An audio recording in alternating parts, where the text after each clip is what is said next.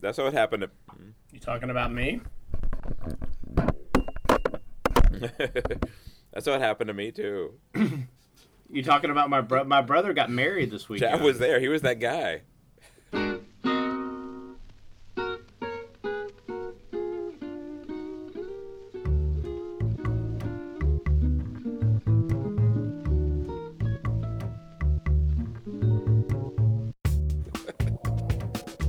Who knows? So I'm trying to. All right, welcome to Atticus Shrugged, the podcast about Southern culture and politics. This week with me, as usual, are David Dykes. Hello. And Chad Watson. Howdy. And I'm Wes Cheek. I'm here. I now have an office mate, but my office mate has not showed up yet, so I'm hoping he doesn't walk into the middle of this, because that would be a little odd. Although my office mate did this week insist that I speak English to him to help his English, and I thought he was joking, so I kept speaking Japanese to him, and then the next day he corrected me and said, "Remember, we speak English to help my English." Well, that's good. So I'm charging him $20 an hour. In the office now. These things like, hello, where is the nearest Burger King? Yeah, that's what I say. Yeah, I say, so The when is apple Pearl is Harbor red. Day? This is a pen. I am reaching for No, my driver's license.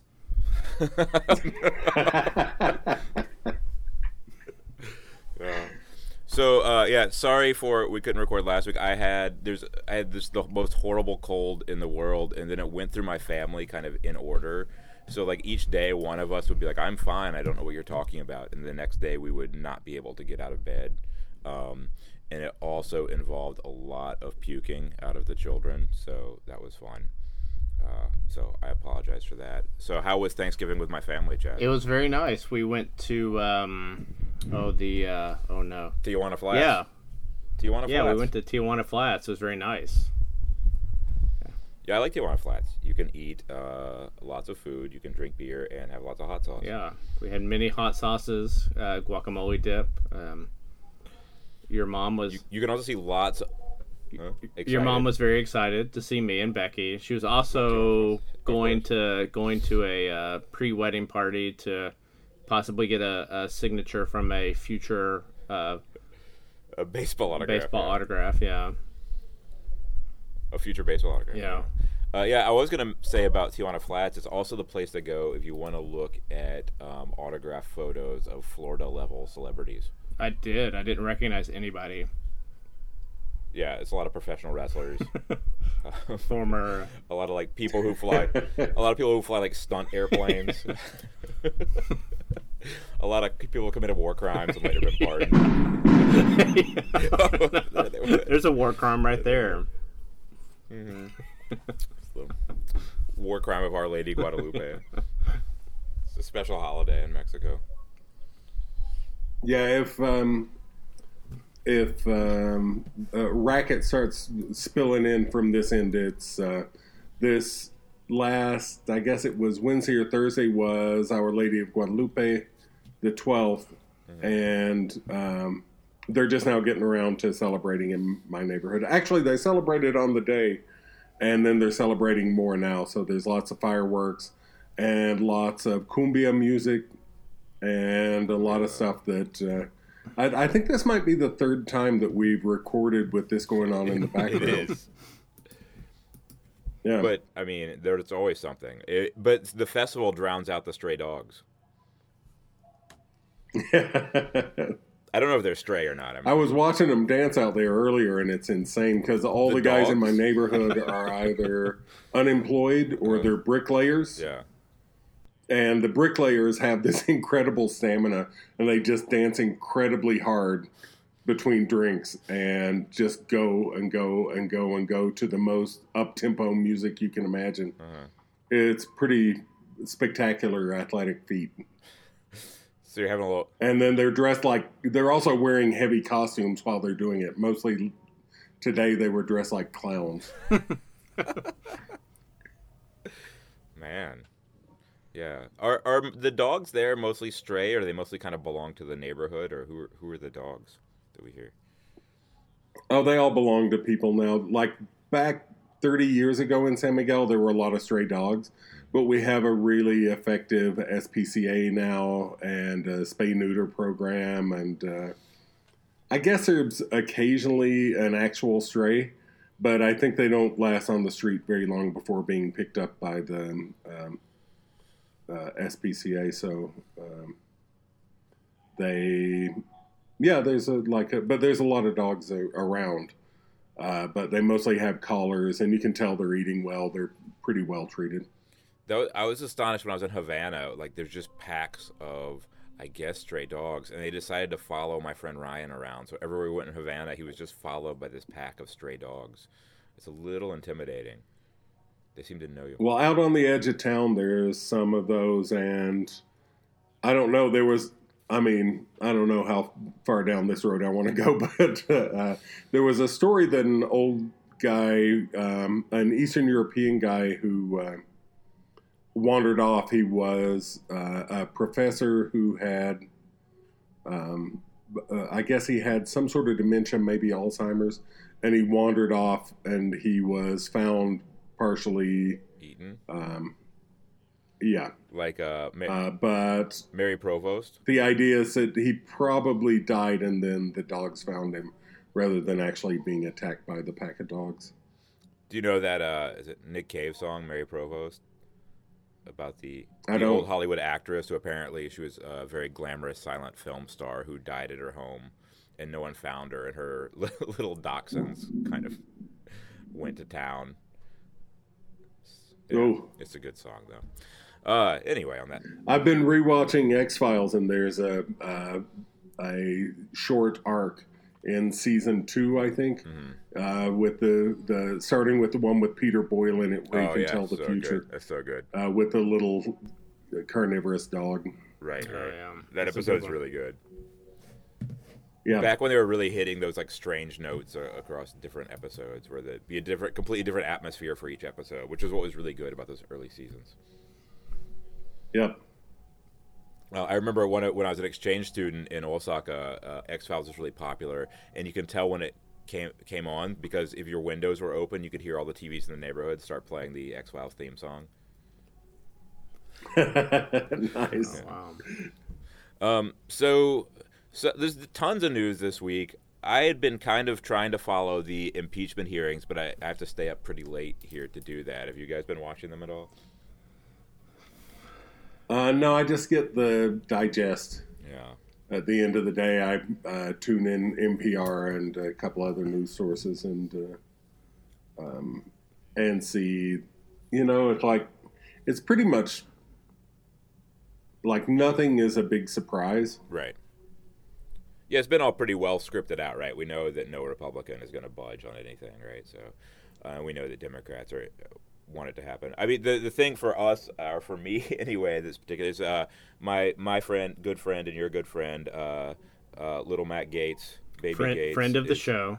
Friend of the show, Matt Gaetz, is really hitting his stride here on this and getting kind of the national attention that he's always wanted. As I keep saying, we need to do a special show on him sometime, and I guess we'll get around to it. But he's a special kind of guy.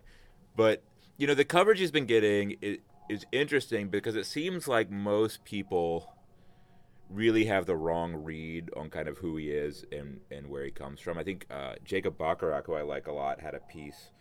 What publication was it in?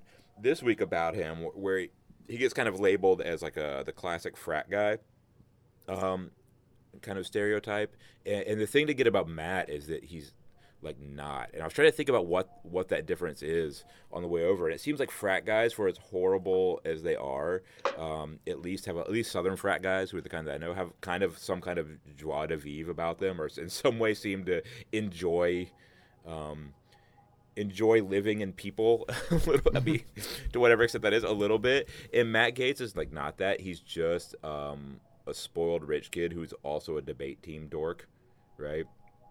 And so he's just like the worst of everything. Just everything he does is a complete dramatic performance. And it's a dramatic performance like based in nothing because his dad is one of the richest guys in Okaloosa County who's got all of his money from his firm ripping off Medicare. And not just ripping it off, ripping off palliative care, ripping off hospice care, right? Is where their money comes from. And then Matt has just never had a job, never worked for anything, been kind of set up into that position. So he's not even like the freewheeling dumbass frat guy. He's not that. He's just a really, really rich kid who enjoyed the debate team. So that's Matt. But he is the star. I have heard a lot. He does. I haven't got to watch much because I have a job, which I have to be at 7:00 in the morning. But his name always comes up on the. He gets quoted in the highlights or lowlights that I listen to, and actually I have a couple of students that want to tell me about they're listening to the impeachment, and they want to tell in class. In class, yeah, they want to tell me about it. They bring in their little FM transistor radios with like the cord up their jacket sleeves and hold it there. So they can hear about. How do they follow? I wonder how do they follow it? They watch. Like, I think they watch it online. I think they watch it online in class when they're not supposed to. And I mean, I have these are kids that I have like early in the morning. So like I have these kids from like 7 to 8 in the morning. So they haven't.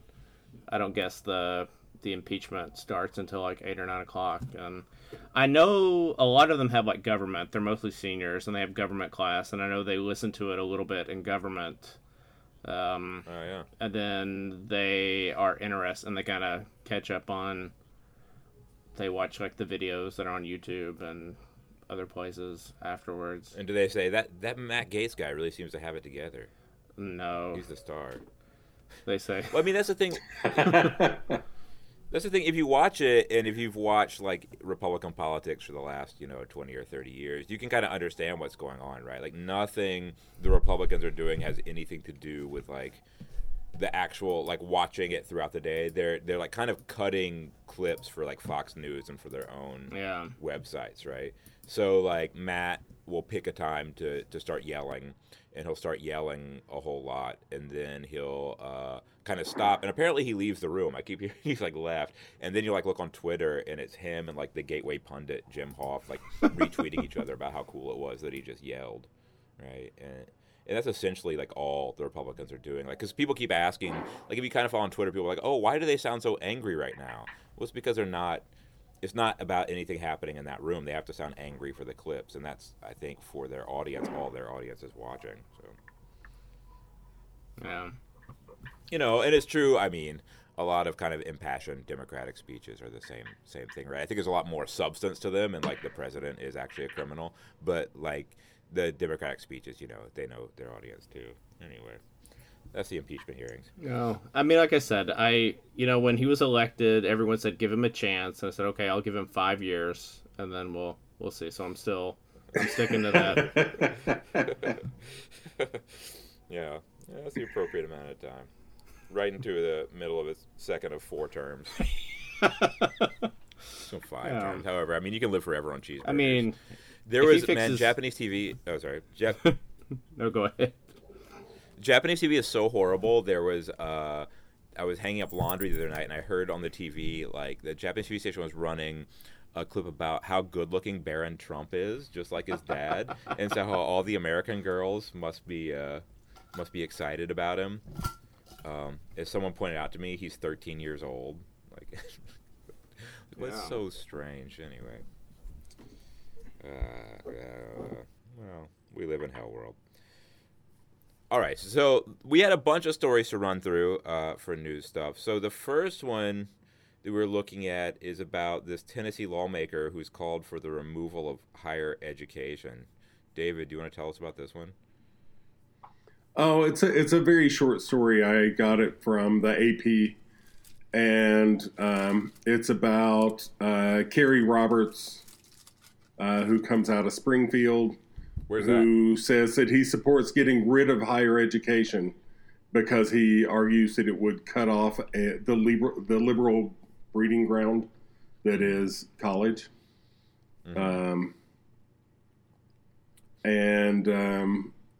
he said that it was basically about some abortion protesters who he said were a product of higher education, and that getting rid of higher education would save America. So it would be better. It just seemed like a kind of funny story to me, I guess. I don't know how funny it is. I mean, I assume he probably went to college at some point. I didn't really do a lot of background checking on him to see what his educational level was or where he went to school, because I guess it doesn't make too much difference. It's pretty clear he means higher education for other people.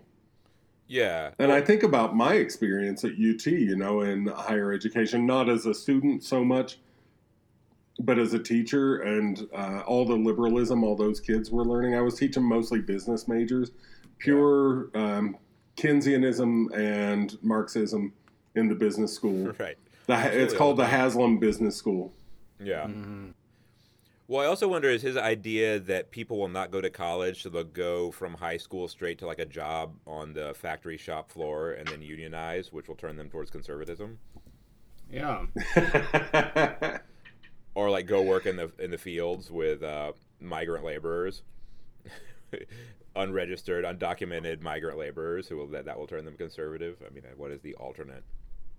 Well, the Tennessee legislature is doing everything it can to get rid of unions too. If you look at the VW auto workers votes that keep happening in Chattanooga, there's a VW company there, and the way that Germany is set up, you need a union really.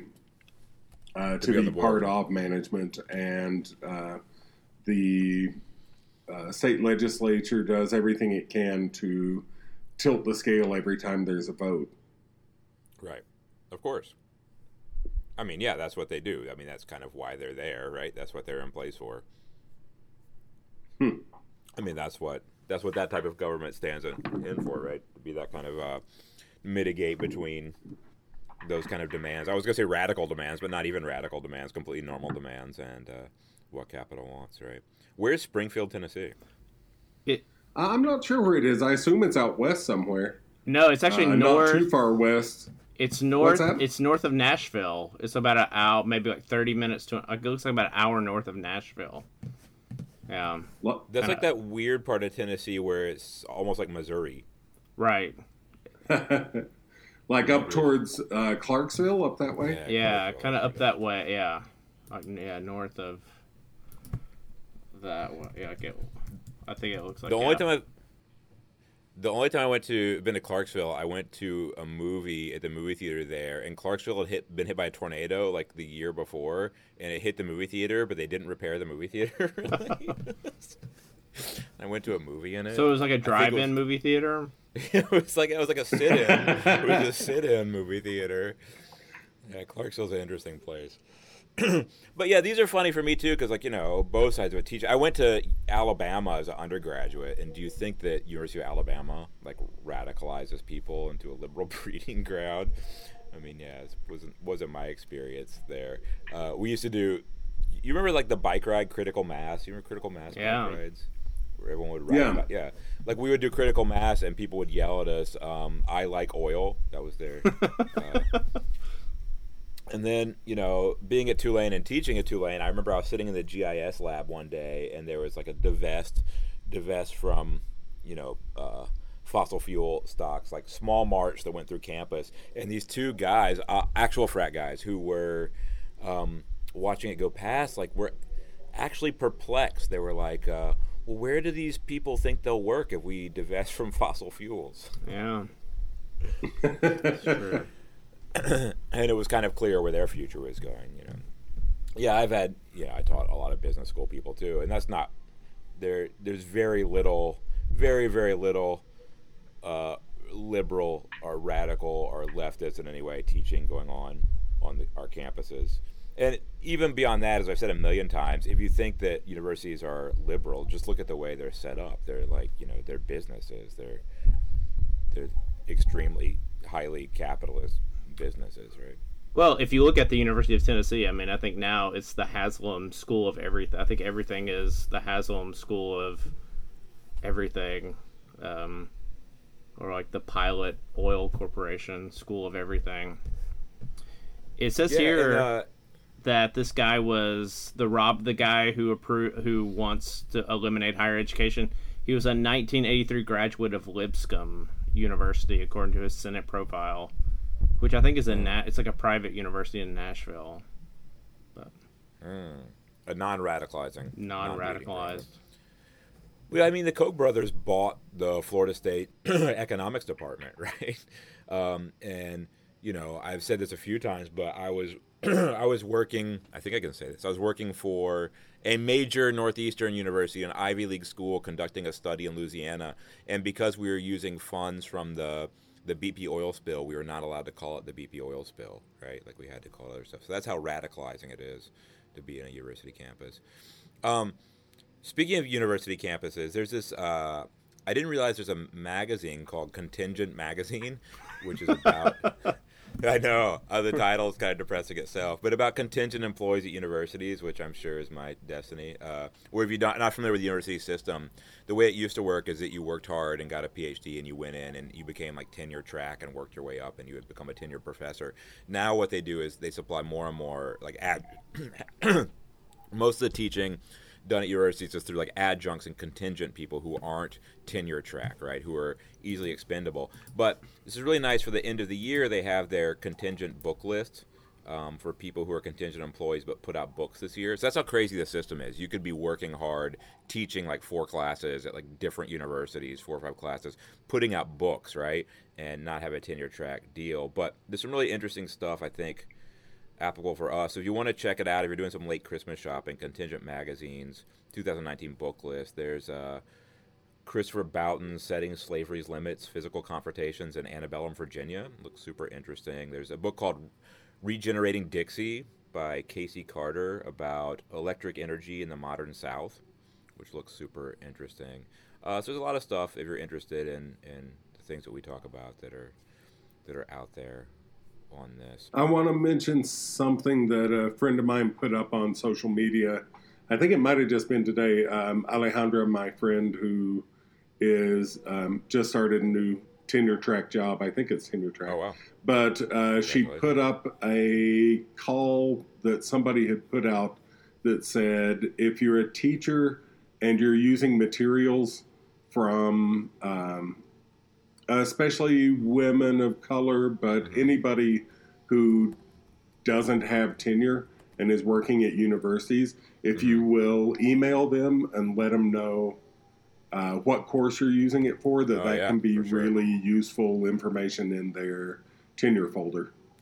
Absolutely. Please follow that advice if you're an academic. Yeah, sure, it can be. And there's a lot of people who are contingent employees who have a pretty broad reach scholarship-wise, you know, and don't. Did you see my internet friend Ed Bermilla of Gin and Tacos blog fame?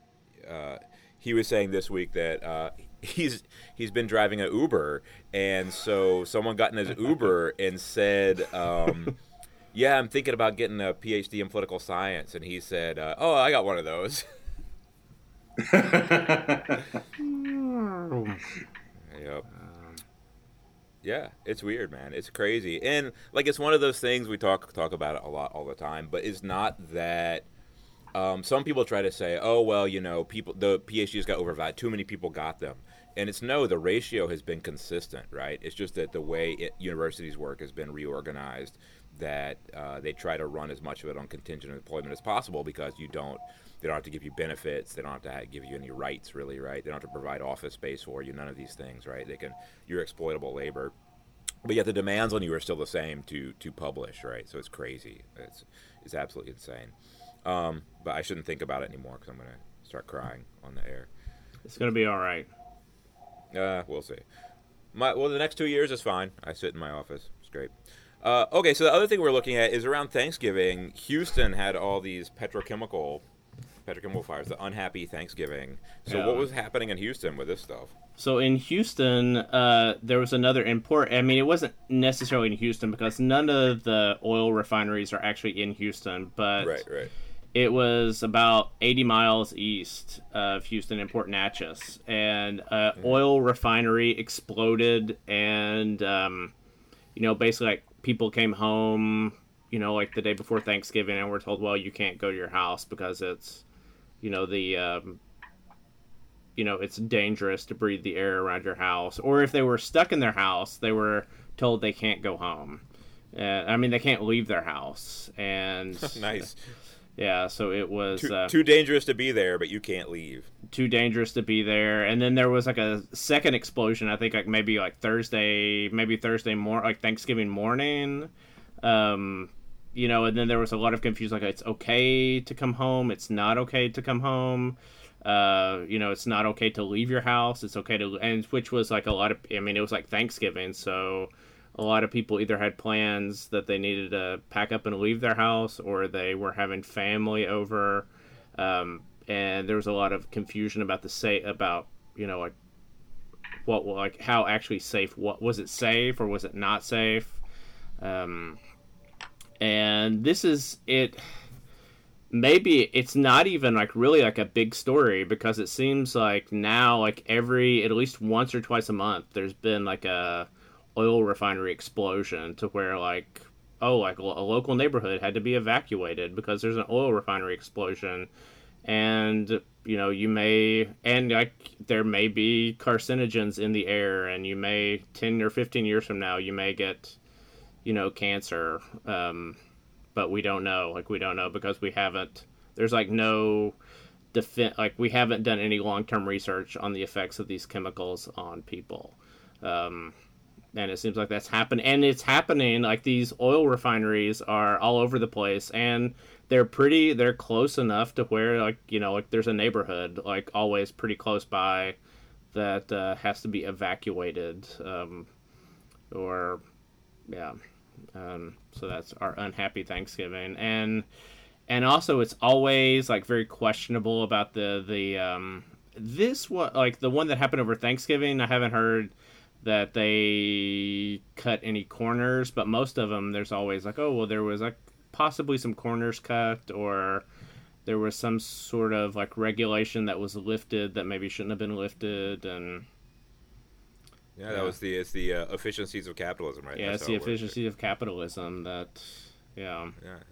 Those efficiencies express themselves in an interesting way. Yeah, I see here that the TPC group, which runs it, was fined $214,000 last year. So I'm sure that'll teach them. Right, yeah. There's always, last year the company was fined something for violating some safety regulation that was very similar to the thing that caused the explosion.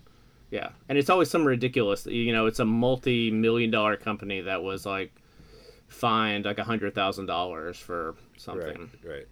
But remember, governor. Well, I think we could probably fix that problem if we would just refuse to buy any chemicals or petroleum that came from those sources. Oh yeah. Which we should probably be able to figure out by looking at the labels, right? Yeah. Right. Sure. You can look at them, figure that out, sort it out, plan your shopping around that. But as you know, Governor Abbott says Texas is really friendly. So if you drive up to the gate and ask the security guard what's in those tanks, they'll probably tell you.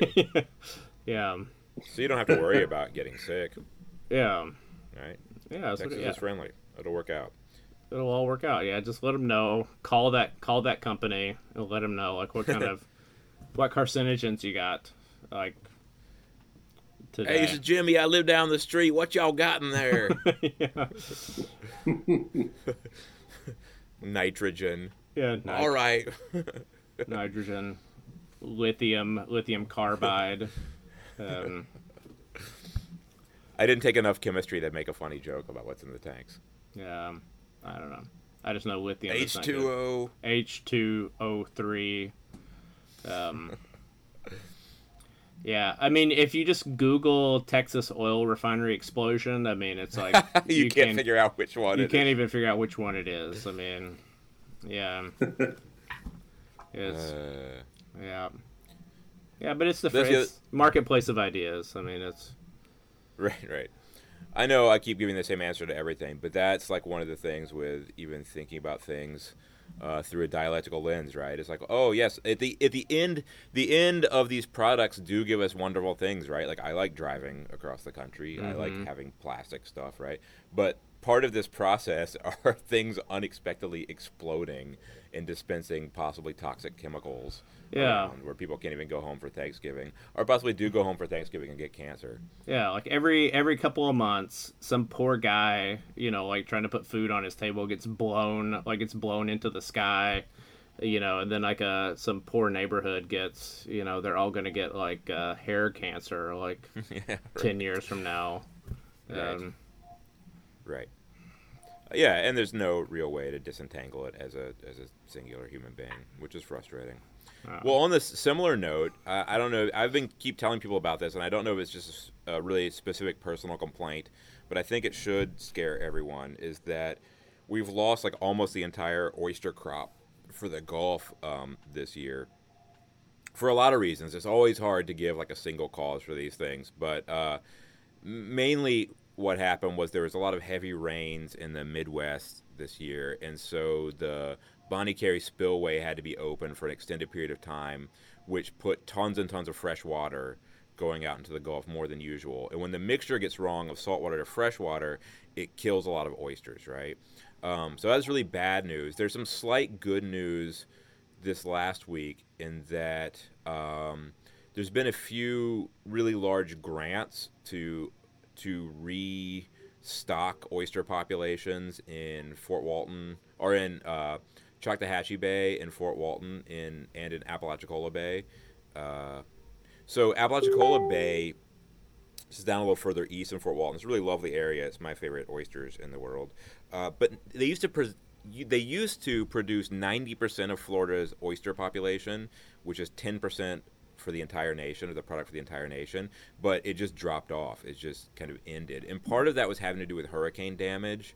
A large part of it really wrecked a lot of their oyster beds. But also, one thing that destroys oyster beds is the runoff from golf courses, like fertilizing grass. And then a lot of development, creates runoff. So, I keep saying like all of this stuff, and this includes climate change too, right? Climate change is part of the larger structure over all of this. Is that not only is like a food like oysters, which if oysters didn't exist anymore, I'd be kind of sad, but it'd be like not the hugest deal. But the whole entire culture and jobs and economy and everything else that goes along with that is getting wiped out. So it's good to see there's been this $20 million grant from the Gulf Environmental Benefit Fund to the Florida Fish and Wildlife Conservation Committee to help with Apalachicola Bay. And there's been $8 million, which is by, again, our friends at Triumph Gulf Coast, which is the BP oil settlement, right, which is trying to get oyster beds growing again. Controlled by Matt Gates' dad, Don Gates, by the way, into growing new oyster beds in Apalachicola and Choctawhatchee Bay. So this should be, it's a small good thing that might be happening. Yeah. I'm curious about, you mentioned all of oyster culture, oyster employment, everything else, but also they function as filters, and I'm sure that if the oysters are dying, that probably mussels are dying and clams are dying and other filter feeders. Oh, and the water quality. Do you have any idea what kind of effect that's having on the Gulf? I don't know overall, like scientifically. I know there's lots of problems and lots of concerns, though, because they also filter water, right? And so the water isn't clean, and we're having problems because it doesn't get super cold in the winter anymore, and it stays pretty hot through the summer. You're getting a lot of weird bacteria in the water. So you've had people die this year from flesh-eating bacteria that they've gotten just really randomly. They haven't been submerged in water. They've been like fishing or like pulling up crab nets or something and splash some water in a cut or something like that, and have died from flesh-eating bacteria. So the whole system is getting really messed up. There was a lot of dolphins died off this year because of the salinity mix was off. And it's one of these complex systems that we don't know, right, when you pull out like one block, what collapses, right? But we're really at the far edges of where you can not have a collapse of the entire system, I think, which is scary. I did hear an art like when you sent this article. There was an article on NPR about mussels, about freshwater mussels like dying out, and about basically efforts to kind of reinvigorate, like to help the freshwater mussels out. And then talking to that, oh, go ahead. Yeah, no, go ahead. The freshwater mussels. No, I just remember like when I was an undergraduate at Alabama, supposed to be the late '90s, that long ago. We were talking about climate change. Even then, we were talking about climate change, and one of the examples given were these. I think it's crabs in the Chesapeake Bay who lay their eggs when the water reaches a specific temperature, right? And there's also these vast migration of birds that happens at the same time, and the birds stop in the Chesapeake Bay, eat the eggs, and then continue flying on. And that, these things aren't, I don't want to say not related to each other. They're driven by the migration and the egg laying are driven by different factors, but they're related, right? And so if you pull out one leg of this, it starts to fall apart. And what happens as the temperature of Chesapeake Bay rises, the eggs start hatching at a different time. And so the birds show up when there aren't eggs, and the birds start starving, and then you have too many eggs in Chesapeake Bay too. And so all these systems are so complex, they're not something that is just easily solvable. Even if we were to work on solving climate change in general, we don't know what happens when this stuff starts collapsing. Yeah. Which is scary. And then there's even a story that happened at Lake Travis in Austin, like a couple of summers ago, like talking about the water in Lake Travis was getting too hot, and they were having all this bacteria, and it was getting to the point where you could, like, dogs would go swim, and they'd like, oh, like, we're going to Lake Travis, having a good time, and people's dogs were going swimming in Lake Travis, and then they would come out and just have, like, they would be infected with some horrible bacteria and just, like, fall over dead, and, like, people were told to not let and they're still trying to figure out like what happened, and like they think it might have something to do with the filters out there, the natural filters. Yeah, I mean, it's all you can't really, and once it starts to collapse, it's really hard to roll back. So that's depressing. All right, so maybe we'll move over that. Speaking of depressing, what was this thing about the FBI arrest in Houston of the drug raid? Oh, so picture it. Houston, January 2019. There was a big shootout at a big drug house in Houston, and a couple of police got shot, and the drug dealers got shot, and it was supposedly a black tar heroin dealership. Like it was a licensed dealership, like a car. No, but it was like they were. And so it was like, oh, like these heroic cops, they had this shootout with the drug house, and I think it was one or two cops died. Maybe some people were injured. All the drug dealers died. So then it later turned out that the warrant on the house was like faked by the police officer, and he was part of this totally like sort of. It's like, I don't know if, corrupt, maybe, like corrupt/inept, like narcotic, like undercover narcotics division. Wait, was Detective Russ Cole involved in this? Russ Cole. Yeah, it was Russ Cole. Signed the warrant. There's a strange signature on the warrant from Louisiana. Yeah, it was, and there was a drug dealer that had gone missing.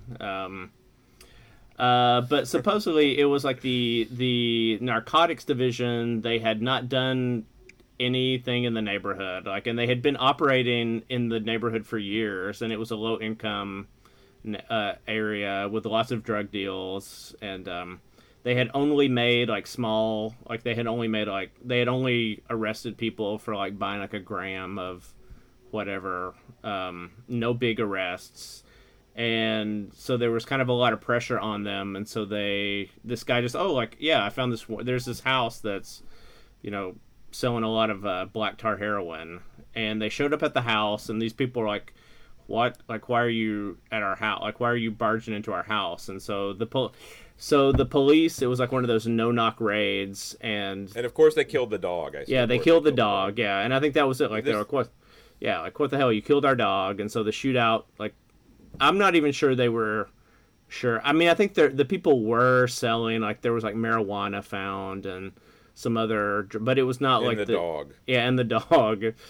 But it was not the big. It was made out like for a couple months. It was like, oh, this heroic like narcotic. Here we are. Houston PD is out doing their job, but then it turned out they were not doing their job, and yeah, and there's been a big FBI investigation. A couple like the warrant to raid the house was like based on false information.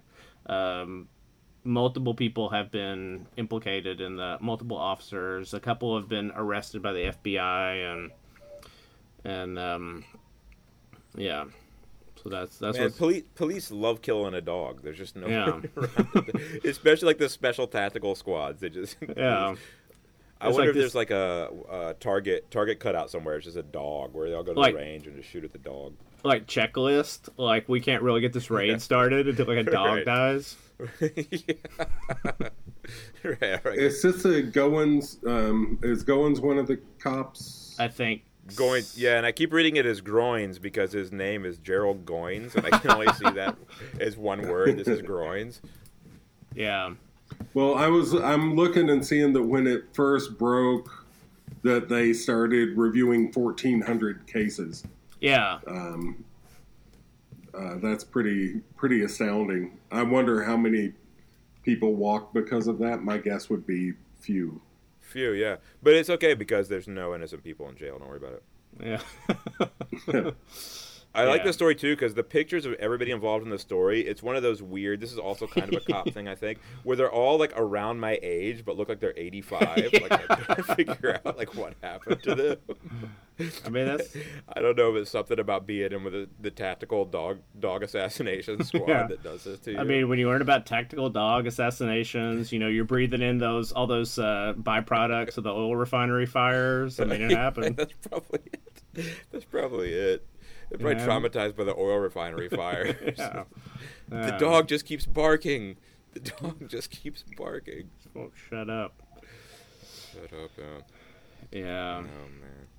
So that's our Houston PD.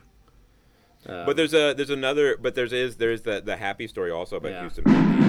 Oh my God, they're here. The dogs. Oh no! They just, Check on the I don't dog. even have a dog, and they shot it. They bought me a dog, and they shot the dog. How many episodes do we have with gunfire in the background? It's kind of astounding. That wasn't guns. I so- know. Oh, you shouldn't Yeah. I joke was about woken that. up by guns a couple of nights ago. There were 4 shots that I know. I'm pretty good at telling the difference between gunfire and fireworks now, and definitely woken up by gunfire 3 nights ago. So everyone in New Orleans has become pretty good at the gunfire versus fireworks dynamic, right? And I will say that gunfire sounds a lot more like a big stack of wood falling down to me than it sounds like fireworks. Does that make sense? Like a load of lumber falling down sounds more like gunfire than fireworks. Fireworks sound like fireworks. No, does any of this Yeah. make sense?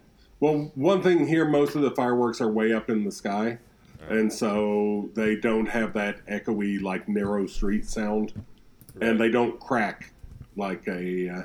Oh, but yeah, the that's- fireworks that's here, a what I lot feel. of them are made specifically just to make a lot of noise and wake people up. Yeah. Yeah, there's been a discussion in New Orleans recently about like kind of the racial dynamic of saying I can't tell if those are fireworks or gunshots, right? Which is a pretty common Twitter thing. I'm just going to pretend those are fireworks. I think that was it. I'm just going to pretend those were fireworks. Have fun. So what's up with the Houston police chief? So I think it was maybe last Saturday or maybe a couple Saturdays ago. There was a police officer who had he responded to a domestic. It was a domestic disturbance, and he was shot by a husband, by a boyfriend or a husband, shot and killed. And he was a repeat offender. He had been had multiple domestic disturbances, and the police chief said that, like, the police chief came out and said that this would not have happened if it hadn't been for, like, Ted Cruz and John Cornyn, our 2 senators, being in bed with, like, the NRA and making it that it should be illegal for someone with domestic with a domestic abuse violation should not be able to have a gun. And it was because that the NRA was, John Cornyn and Ted Cruz were in bed with the NRA, and the NRA did not care about people, basically. Yeah, I think that's unarguable. I saw I believe it's Germany. I was looking at different countries and the way they do, like, how you can still get a gun legally, and I think Germany interviews, like, the last 2 of your, I can't remember the terminology, maybe it was intimate partner or, like, cohabitation or whatever, but it interviews people you've been romantically involved with to see, like, do you think this person is stable enough to have a firearm? I think that's a good start. Yeah, and there is like John Cornyn came back and said, well, technically it is illegal, like, in Texas. But the way that it's kind of the way that the law is worded, it's like, well, like, maybe it doesn't I mean, you can have a domestic abuse violation and still buy a gun, like the way. Right, and as someone pointed out correctly, also, even with the German system, that would mean that 40% of law enforcement wouldn't be able to own a gun. Right. Yeah. Right. There would have been no shootout in January if. Right. Detective Russ Cole had his firearms taken away. I mean, how much more is there to? I mean, this stuff we talked about it a lot, right? And it's really interesting because it used to be that law enforcement generally, police chiefs generally were on the side of gun control, right? Because they were the ones who were having to deal with well-armed criminals. But kind of political transition over the last decade or so has meant there's a lot of people who've run for sheriff or gotten into the higher echelons of being police chiefs who are just part of the reactionary conservative movement. Right. And gun culture has kind of embedded itself in the reactionary conservative movement. And so there's sheriffs across America now who are saying they wouldn't even enforce gun control standards if that was the law. Yeah. So, there you go. But, I mean, it's good that at least there's somebody having it. Houston seems to be a really weird amalgamation of politics right now, as I'm sure you know. It's a weird place right now, yeah. Because you have Dan Crenshaw running around the outskirts. We got Dan Crenshaw running around, kind of running into things. Has a hard time seeing. No. Oh, never mind. Allegedly. Allegedly. So we had a big blow up in Northwest Florida this week where local tourist, all around moron, Mike Huckabee, has been arguing with a local lawyer over Twitter and has now decided to sue him. The lawyer is Daniel Ohlfelder, who I don't know. I feel like I'm friends with him because it's not that big of a place, but I don't know him personally. But this is all, and we'll have to do a longer dive into this. This is all of this bigger case about customary use of beaches in Florida, and this involves a lot of people, a lot of Florida politics people. So Mike Huckabee's at the center of it. Matt Gaetz was part of it when he was still in the Florida Senate. Rick Scott, former governor, now senator, largest fraud case of all time. Rick Scott was involved in this, and it had to do with a law in Florida that there's a lot to go into with it. They had to do with customary use of beaches. And what customary use is, beaches are, under Florida law, public property. Anyone can use them. Anyone can walk up and down them.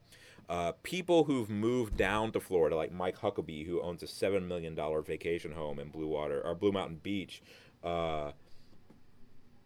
successfully got this law made that said, no, actually the beach is their private property because they bought land there, and the beach goes all the way down to the water line, and so they can kick people off their beach, right? This is very controversial, of course, because the beach has traditionally been where anyone can go and use it. So Daniel Ohlfelder is he's counsel for Florida Beaches for All, which is a citizens group that's fighting in court to save customary use. And so he had kind of been picking it at Huckabee on Twitter, and Mike Huckabee, who's a completely rational, sane, smart person, decided to sue him over this. So Ulfelder has gone from having 422 Twitter followers when this started to having, last time I saw, like 40,000. So this is really working for Huckabee. Yeah, and this, I mean, but this is part of a bigger concern where a lot of people, and I'm sure this happens lots of places, I know it does in California and Hawaii, where people decide that they want to live in places that had been working class places but that are beachfront property, and so they decide they want them and that they're actually private property now that they live there, right? Anyway. And this should have been a lot more. This should have been a lot more of a hamper to Rick Scott's political career. But like many things, like him being implicated in the largest Medicare fraud case of all time, also wasn't. Having zero charisma also isn't. So I don't know. There's a lot of good people on both sides of the Medicare fraud. The fraud divide. Yeah, there's Don Gates and Rick Scott. In Mexico, it's in the Constitution that all the beaches are publicly owned. Right. They're all federal land, and they're all publicly accessible theoretically. But of course, that's not the way that it always works out. Right. But it's in the actual Constitution for the country. That's nice. I believe that Norway has that too. There's a right. I can't remember. It's got one of the Scandinavian names, but it's a right to even private property if it's not if you're not kind of have it in use that would be harmed by someone being on it. People can walk across your property. Also, I mean, this is, if you guys want to get into urban theory, Marxist urban theory, I mean, this is absolutely accumulation by dispossession, which is can tie into primitive accumulations. There you go. Accumulation by dispossession just means like the ability to take away someone else's stuff through like seemingly legal means, right? And it happens all the time. And this is one way that it happens, is you just decide, because you have political power, that the beach is now your beach, right? So I was thinking the other day, we were talking about cutting Christmas trees. Mm-hmm. I was talking to some of my students, and I was thinking about when I was a kid, we'd just throw an axe across our shoulder and cut across country, and I didn't even necessarily know whose land I cut down a little cedar or pine tree on and carried back. And it never occurred to me, I don't know if my parents had talked to landowners around us, or if it was just so much the custom of the countryside that kids pretty much ran where they wanted to. Nobody cries over a chopped down cedar tree in East Tennessee, I can tell you. As a matter of fact, I always heard if you plant one that if it gets big enough to shade your grave, you'll die. I think that was a superstition to keep people from planting more cedar trees. And once they get to a certain size, they get either bush hogged or let to grow a little bit bigger to turn into fence posts, because they don't decay very fast because they're very resinous. But yeah, it's like nobody ever said anything. I never really even thought about it, and was just thinking about it the other day about that my nieces and nephews grew up and they never showed much interest in wandering around across the countryside. But I'm not sure if they would have been allowed to. Yeah, and that is a weird, we could go into this more, it's a weird change. We used to cut ours down on paper company land, but nobody cared, right? Like, we would go drive not even an hour east of Destin, which is funny now because if you drove an hour east of Destin, you would be in someone's condo. But you drive down there and get on, like, paper company land and drive off-road and look for a tree that looked... And the trick is there, too, like, every tree that looks tiny out in the woods is gigantic in your house. So you've got to like redefine the scale. Like, it always looks like a tiny little tree until you get it home. And yeah, you just pick out a tree in the woods and cut it down. That's how we got Christmas trees. Now I don't. We did a lot of chopping off the bottoms when we got them home, or chopping off the tops sometimes. Because it didn't occur to me, my house is old and country, and was a arts and crafts cabin originally, and so. Even when I was a teenager, I could easily put my hand up above my head and almost lay my hand flat on the ceiling. The ceilings are so low. We should specify for the audience, though, since this is largely a radio show, that you are not a normal-sized person. Yeah, well, there is that. Yeah. No, it's not like a Hobbit house or something. Let's just say you could have played some ordinary ball. People would find day. it hard to touch the ceiling. Yeah. But I mean, that's like a bigger thing too, right? Like this is a longer story, but once when I was in junior high, maybe, I got in potentially a lot of trouble because someone called my dad and said they had seen me on quote unquote their land, right? Which is completely true, but I had, when I grew up with my friends, we would be outside all day, all the time, and we would go wander around places. And when Destin at the time wasn't that built up, so you would cut across a sand dune, cut across the woods, right?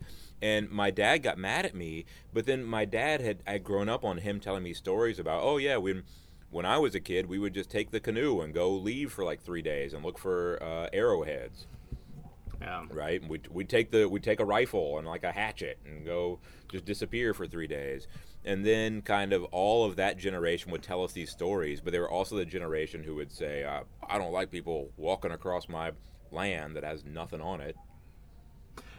Yeah. So when I first moved to Texas, I think it's been a few years ago, but I taught at a school. It was kind of a well-to-do school. And I remember talking to one of the parents, and they were like, oh, yeah, like, we're going up to our deer hunting farm this week. I was like, oh, like, your farm? Like, no, it's just a piece of property that we own, like, just to hunt deer on. And I was like, what? Like people do that? I was like, you don't just go, like, on your neighbor's farm and, like, hunt deer? Or, like, you don't, like, go on your own? Like, that was, like, something I was completely... But it's very common... Like here in Texas I mean, maybe you don't own it, but you maybe rent it or you pay to rent it. You buy a part in it. You buy a part in it. There's like what people actually have like farms where they just go hunt. Like it's not like you don't just go hunt on a farm that's already a farm. Like I don't. Yeah, I think it's starting to be a bigger thing now, and I know it's especially true in Texas because a few years ago I had been out in Alpine, Texas, and I saw these mountains and I wanted to go hike them. And so I started looking up how to go hike these mountains, but it turns out that you can't because there's almost no public land in Texas.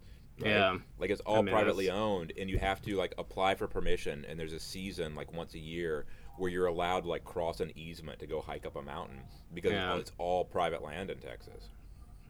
Yeah. I think I have some stories about that, but I think we should have an episode that's just our own personal hunting stories. Because it's not like any of the three of us are big hunters or anything, but we all have stories around hunting. I do. I guess you... I can tell. What's concur. that? I concur. Yeah. All right, so we got a few things left we're going to get through today. One of them, another great story, the legendary Willie D is contemplating public life in Houston. Again, Houston's interesting politics. Yeah. Well, I got some bad news for you. His application was turned down by... Oh, no. Because, and this is kind of, so I think he's applying for, I think it's the city council, District B, but he was denied because there is a law in the another state of Texas law that says if you are a felon, you cannot run for office.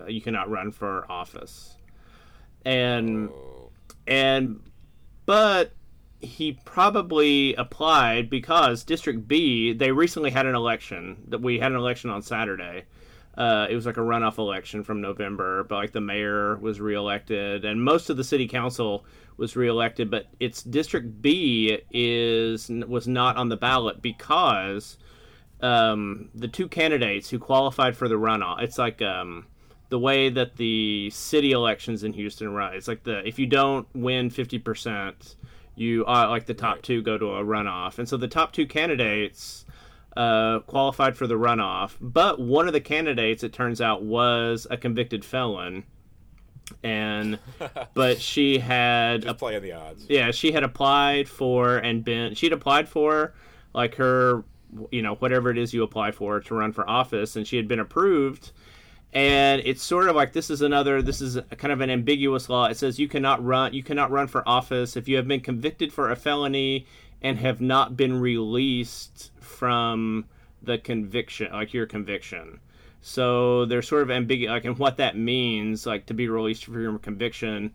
And this lady, I guess a couple of years ago, or a year or two ago in Austin, someone ran for office and they were like, well, like, we served our probation and now we were released from probation. So, like, technically that we're no longer, like, under, like, we're technically no longer a felon. And so they were allowed to run.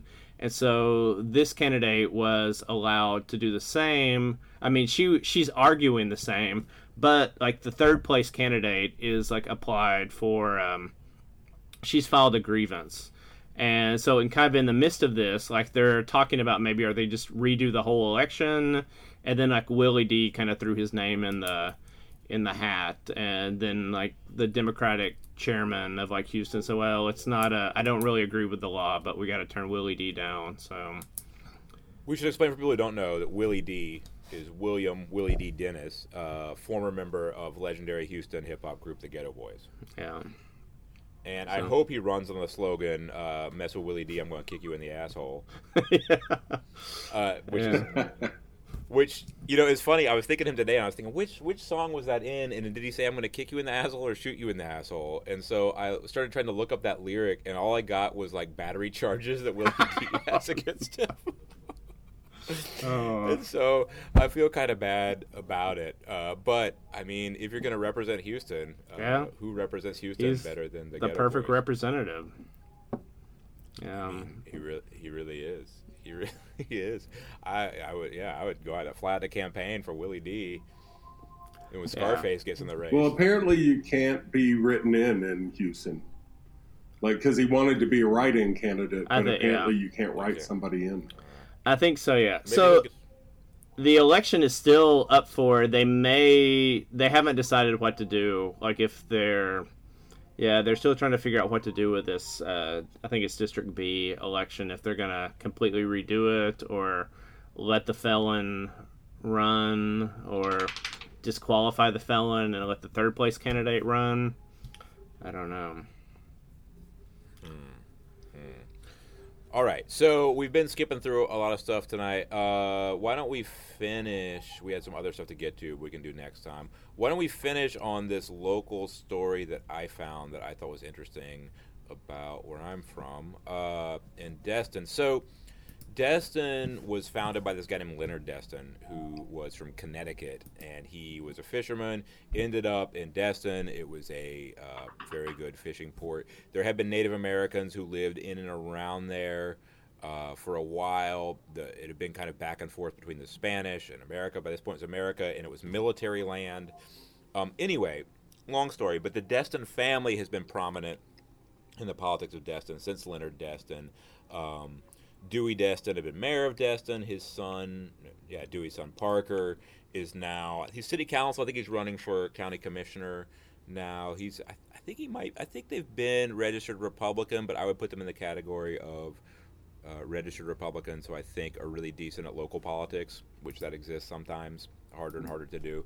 But Parker Destin has gotten access to the Civil War era letter that was in someone's possession, and it was written by a Confederate soldier, a 19-year-old soldier, Lieutenant H.T. Wright of the Confederate Walton Guard, who had been stationed in what is now Fort Walton. It was Camp Walton then. And he was writing a letter to his father in Pensacola talking about dealing with Leonard Destin. And the really interesting thing about Leonard Destin is that he was never a Confederate, right? Never part of any Confederate movement. It was very much a Yankee, and he was imprisoned or detained throughout the Civil War and was going to be hanged by the Confederacy. The only reason he wasn't hanged is because the judge that was going to hang him was also a Mason, and they did like the secret handshake with each other, and so he just got imprisoned.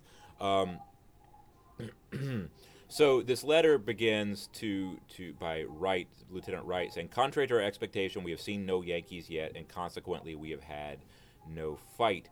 But then he goes on to talk about Leonard Destin, saying, our captain received orders from headquarters to move Captain Lynn, alias Destin, who is suspected to have carried on trade with the enemy from East Pass. right? And so what had gone on was that I believe the Union forces had been kind of shelling Destin as target practice because no one really lived there, like the Destin family lived there. They've been kind of shelling it as target practice, and the Destins ran off, but they came and confiscated all his stuff, including his fishing sloop, his coffee grinder, and a shotgun.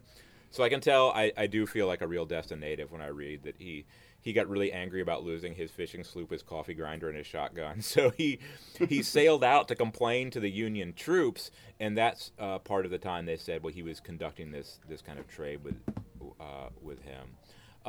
But why I bring this up is because it's a really interesting document, and I kind of hit on this a lot, that a lot of areas that we think of now as being parts of the Confederacy and that kind of celebrate their part of the Confederacy were not at all parts of the Confederacy, and in fact had really contentious relationships. So it says here, so the Water Witch is the name of the Union ship that Leonard Destin was going out to. But because of his contact with him, he was detained for 6 to 8 months in Freeport. And then those troops, interestingly, the troops had to leave that area of Florida to go up to Tennessee to fight. So he returned to East Pass, which is now Destin, in 1862. So this is a lot like, the area of East Tennessee where y'all are from, but Destin as well was a very active, not and notoriously not part of the Confederacy, right? Yet there are still plenty of places you can drive around and see people flying rebel flags there. And it makes me nuts about their historical ignorance. But it's good to see these actual historic artifacts of a time when the South was definitely not a homogenous endorsement of the Confederacy. Yep. I love that story. I thought, and I like you, I liked that he just got in his boat and rowed out to the ship and said, and they gave everything back except the shotgun, right? Right, yeah. It was reasonable, I suppose. He got his coffee grinder back. Yeah. Yeah, so some things are consistent about growing up in Destin. Well, anyway, we've crammed a lot into this episode, and so we're actually going to record again this week. So unless I get an insane case of dysentery again. Not dysentery, whatever I had. Or in case I get hair cancer. Hair cancer from living in Texas, in case David gets fireworked up. Fireworked up here. All right, well... I've got guests coming, but nobody I can't shuttle off to do a podcast. Or have record with you if they're... Yeah. No, I know who it is. It's Michael, though. Oh, yeah. Just have Michael. Have Michael, he'll sit there and say, yeah, every once in a while, and then threaten my life every 5 minutes. When you get cancer, that we say you got guests coming. Well, in that case, we've all got some guests coming. Yep. All right. See you next week. See you next week. See you next week.